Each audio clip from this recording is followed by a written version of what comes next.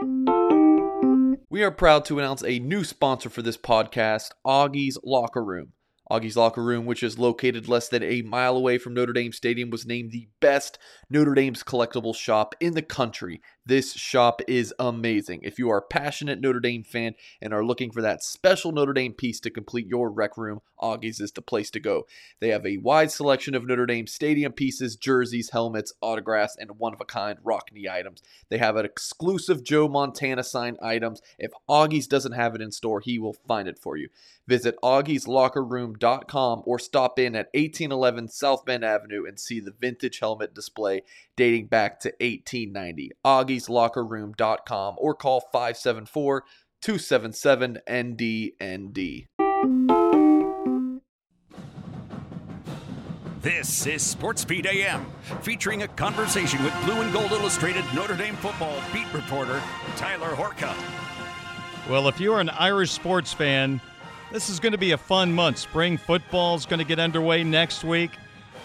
Both Irish basketball teams in the NCAA tournament, Fighting Irish hockey, trying to win a Big Ten championship on their way to the NCAA tournament. And oh, by the way, the Irish baseball team is number 3 in the country, and they are playing as well as anybody right now. They're off to a great start heading into ACC play. So a lot to cover. Tyler Horka is the Notre Dame football beat reporter for Blue and Gold Illustrated, blueandgold.com, but he covers all things Notre Dame athletics. And Tyler, let's start with Notre Dame football. The reported news of the injury to starting center Jaret Patterson. Irish Illustrated had the story first. I know you at Blue and Gold Illustrated have confirmed this particular story. Patterson is likely going to need surgery on a pectoral injury, an injury that was suffered in the weight room. What do you think the impact is on the Irish football team as they get ready for spring practice with Patterson, again, reportedly not being a part of spring practice?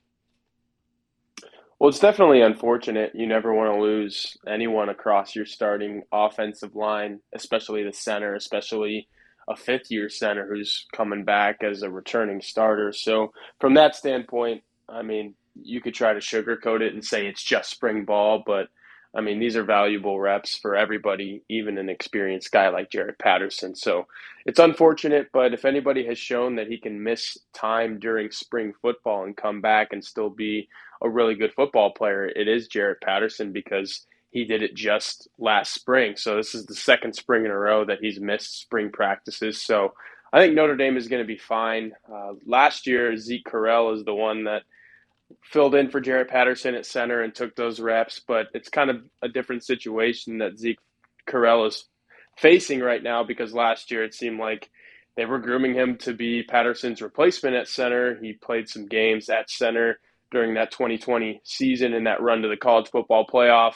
Last year we saw him at guard to start the year, but then obviously kind of got filtered out of that position and was a backup anywhere he was, whether it was center or guard. So I think Correll is, a logical replacement for Patterson in the spring, just because he's played the position before, and you don't want to move too many guys around. If there was ever a time to move some guys around and cross-train them and see where they can play, it would be spring ball. But you want some continuity. You want Harry Hiestand, the new offensive line coach, to come in and kind of, set the ground rules and lay a foundation for what this might look like in the fall. But like I said, unfortunate to lose your starting center, but Notre Dame has been here before, and they've got some guys that can kind of, make up the ground. You make great points, including continuity. I mean, I think there might have been too much moving around of the offensive line in preparation to the start of last year. But we look ahead to this year. How good a shape are the Irish in right now at the offensive tackle positions? Yeah, I mean, they've got Joe Alt, Blake Fisher. I think somebody on the blueandgold.com message board asked me yesterday after I wrote a story about Fisher, how many teams across the country would like to have those two guys? And I said, probably all of them. I mean, Alabama, Georgia, those teams have really good offensive lines, and they bring in outstanding recruits every single year. But these two guys are, quite frankly, two of the best in college football. So I don't think there's a team across the country that wouldn't want to have those two guys. But, we saw what it looks like without Blake Fisher last year, and before Joe Alt kind of rose to prominence. There was a 3-4 game stretch there where it was like, man, we don't have, if you're Notre Dame, you're thinking we don't have a left tackle right now without Blake Fisher. But once Joe Alt got solidified, you said, okay, we've got two really good ones once Fisher comes back. But that's the thing is, I'm not so sure about the depth. Is Tosh Baker, a good backup? Is Carmody a good backup? We saw those guys play at left tackle last year, and wasn't so sure about either of them. So you're hoping, if you're Notre Dame, those two guys stay healthy, because when they're on the field, you've got probably the best bookend tackles in the country. When they're off the field, Harry Hiestan's going to start scratching his head and saying, okay, how do we replace one of these two guys? Because quite frankly, they're irreplaceable. Tyler Horka, Notre Dame football beat reporter, Blue and Gold Illustrated, blueandgold.com. When you get guys like Jared Patterson and Isaiah Foskey to come back and not go to the NFL draft, those are the headline guys. I'll tell you what, Tyler, getting Josh Lugg back might be extremely important to this football team, just because I think you can put him really anywhere along the offensive line and makes the offensive line better. Oh, yeah, absolutely. That was one of the, you mentioned Isaiah Foskey. Obviously, we've talked about Patterson, and there were some others that came back. Probably those wide receivers, Avery Davis, Joe Wilkins, just for depth and numbers purposes, you needed those guys to come back. But when Josh Lugg said he was coming back, I was like, whoa, this kind of changes everything, because, you were sitting there and, I mentioned Zeke Correll not, finding a permanent home at guard, and Kane Madden was, what Kane Madden was, a guy coming from, a group of five school to a place like Notre Dame, and the competition level upped, and he wasn't the same guy that he was at Marshall. So you're looking at that right guard position, and you're without Josh Lugg, and you're thinking, man, I don't know, is Rocco Spindler as a sophomore going to be ready for that? Are some of these other guys going to be able to complete five across the board on offensive line? And Josh Lugg comes back, and I instantly thought, okay, there's your right guard. He's going to slide over from right tackle to right guard, and you've got a solid starting five. I mean, Joe Alt and Andrew Kristofic really solidified the left side of that line. Jarrett Patterson's going to be your starter no matter what at center. And then we've talked about Blake Fisher. Really the only hole to me was right guard, who's going to step up and play that. And now with Josh Lugg coming back, to me, it's a no-brainer. Put him in there. I don't know how you have a 60-year guy who's not going to start somewhere. And like I just said, there's no holes anywhere in the offensive line, so where are you going to put him? I would put him at right guard. He's a really good offensive lineman. He says he'll play anywhere to help the team. Well, that's where Harry Hiestand and company need him to play.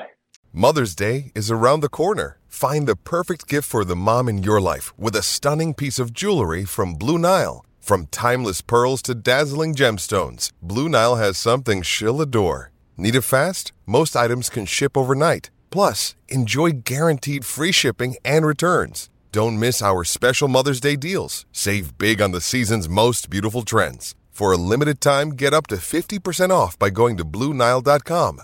That's BlueNile.com. Another day is here, and you're ready for it. What to wear? Check. Breakfast, lunch, and dinner? Check. Planning for what's next and how to save for it? That's where Bank of America can help. For your financial to-dos, Bank of America has experts ready to help get you closer to your goals. Get started at one of our local financial centers or 24/7 in our mobile banking app. Find a location near you at bankofamerica.com/talktous. What would you like the power to do? Mobile banking requires downloading the app and is only available for select devices. Message and data rates may apply. Bank of America NA, member FDIC. Tyler, you've covered this Irish women's basketball team throughout the season. It looked like they had a terrific path to the ACC Tournament Championship game when Louisville was stunned by Miami. But in the semifinals, Miami did the same thing to this Fighting Irish basketball team. As you read some of the bracketologists and people who have opinions on who goes where for the NCAA tournament, do you expect Notre Dame to host the first two rounds of the NCAA tournament, or was that Miami game possibly the backbreaker in sending them on the road for the first two rounds?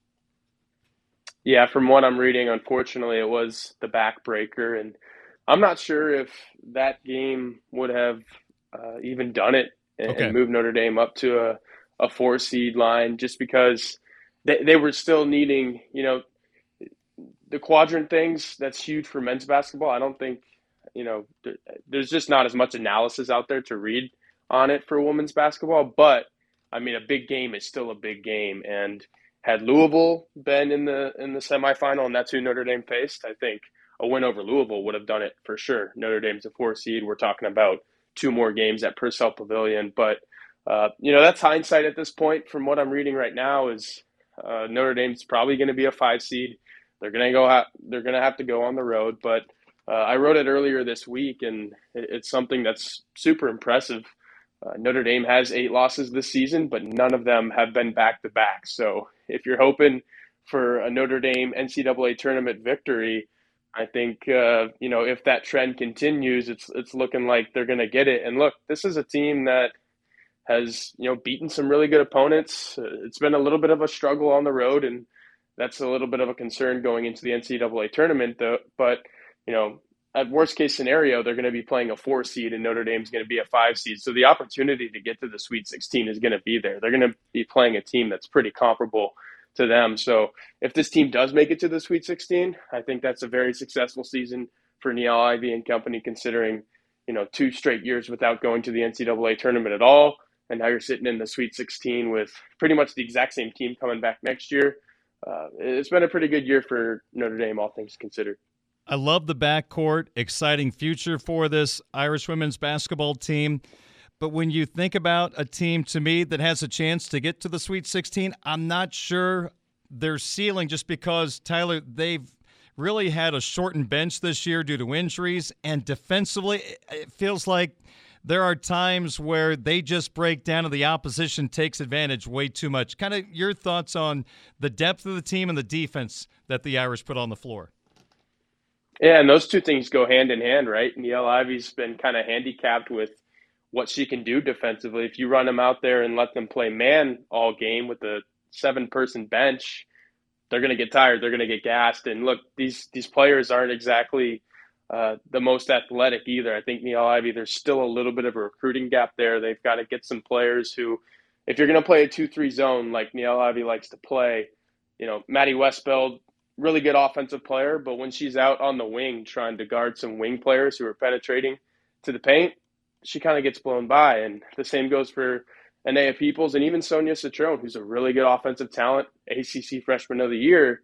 She gets beat defensively as well. So to your point, absolutely there is a little bit of a gap there. And I think that goes hand in hand with what she's experienced with depth. And, man, this has been a ravaged roster. They went into the season with 10 scholarship players, and now they've been down to 7 for over a month now, just because Nat Marshall, season-ending knee injury, Caitlin Gilbert has stepped away from the team for personal reasons, and then Abby Prohaska, who's a really good depth player, really good come off the bench, play some defense, make the hustle plays player. She got popped in the eye on February 1st against NC State and has not played since. So talking about a team that, there's some teams in college basketball, men's and women's, who play 7 players because that's all the head coach thinks they have, and he or she wants to keep it at those 7 players. Niele Ivey is playing 7 players because she has to. It's all she has. So definitely not what you'd like to have going into the NCAA tournament, but if anybody's used to it at this point, it's Notre Dame. Tyler, your thoughts on Notre Dame hockey taking on Michigan in a Big Ten tournament semifinal Saturday at 6:30 at Yost? Yeah, I just can't get over the fact that Notre Dame's going to have to beat these guys a 5th time, and they're going to have to beat them a 3rd time up there in Ann Arbor. That's a really tough ask for anybody, but what was it, 2013 when Notre Dame beat Michigan 5 times in one season? So it's been done before. The precedent is there, but you just got to think that the Wolverines are going to want to have a little extra in the tank for this one. Single game elimination. They don't want to lose the Notre Dame 5 times, but look, I expect it to be a really good game just because that's what Notre Dame plays, especially in these elimination type games. You saw it against Wisconsin 2 times. Back against the wall, they're going to go out, they're going to play hard, and I'm really excited. I think this Notre Dame team is possibly peaking at the right time, getting excellent goaltending play out of Matthew Galida, and then it really is a 4-line team. Anytime any one of those lines hops over the board, you're thinking they're going to do good things defensively, and there's also a possibility any one of them could score too. Tyler, finally, I say this knowing that Notre Dame football and Notre Dame hockey are top 10 teams, but is there a chance Notre Dame baseball might be the best team on campus this year? Yeah, that's a good point. The pitching staff is elite. They just improved to 9-1 last night with the 11-3 win over Elon. And, I mentioned the hockey team having 4 lines who come out and play. Seems like anybody that Link Jarrett throws on the pitcher's mound is going to do a really good job as well. He was able to get 6 guys in there last night, but really the story has been the starting pitching. Aiden Tyrell, John Michael Bertrand, Austin Temple. Those guys have just carried the weekend so far. We're 3 weekends into this season, and those guys have maybe had one bad game. Obviously, it was the one loss to Delaware, but even in that one, Austin Temple pitched really well through 5 or 6 innings. So starting pitching wins games at any level of baseball.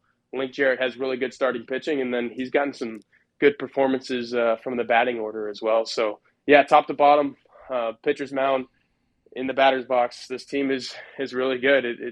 It seems like they could be headed to Omaha, kind of a redemption season after they were 1 game away from making it to the College World Series last year. Tyler, what's happening right now at Blue and Gold Illustrated, blueandgold.com? Yeah, coworker Patrick Engel has a really cool story up there right now, previewing the offensive depth chart. Obviously, we started this conversation off talking about spring ball, and a week away tomorrow, so definitely want to look at some of the guys that we're going to be watching once spring practice starts next week, and Patrick outlines that. And then just in the week leading up to spring ball, we're going to have so much more content, more depth charts, position battle breakdowns, all that fun stuff. So like you said at the top, it seems like there's maybe 3, 4, 5 times a year where you say, man, this is awesome if you're a sports fan. March, absolutely one of those months, but might be close to the top of that list. So go to blueandgold.com. A lot of Notre Dame things going on there right now. Sign up for $1 for your first year of access, and you will not regret it if you're a Fighting Irish fan, I can tell you that. Tyler, good to catch up with you this morning. A lot of different topics, a lot of things to talk about. Look forward to reading more of your work at Blue and Gold Illustrated, blueandgold.com. And thanks for the visit. We'll talk to you next week. All right, Darren. Thank you. That's Tyler Horka. He is the Notre Dame football beat reporter for Blue and Gold Illustrated, blueandgold.com.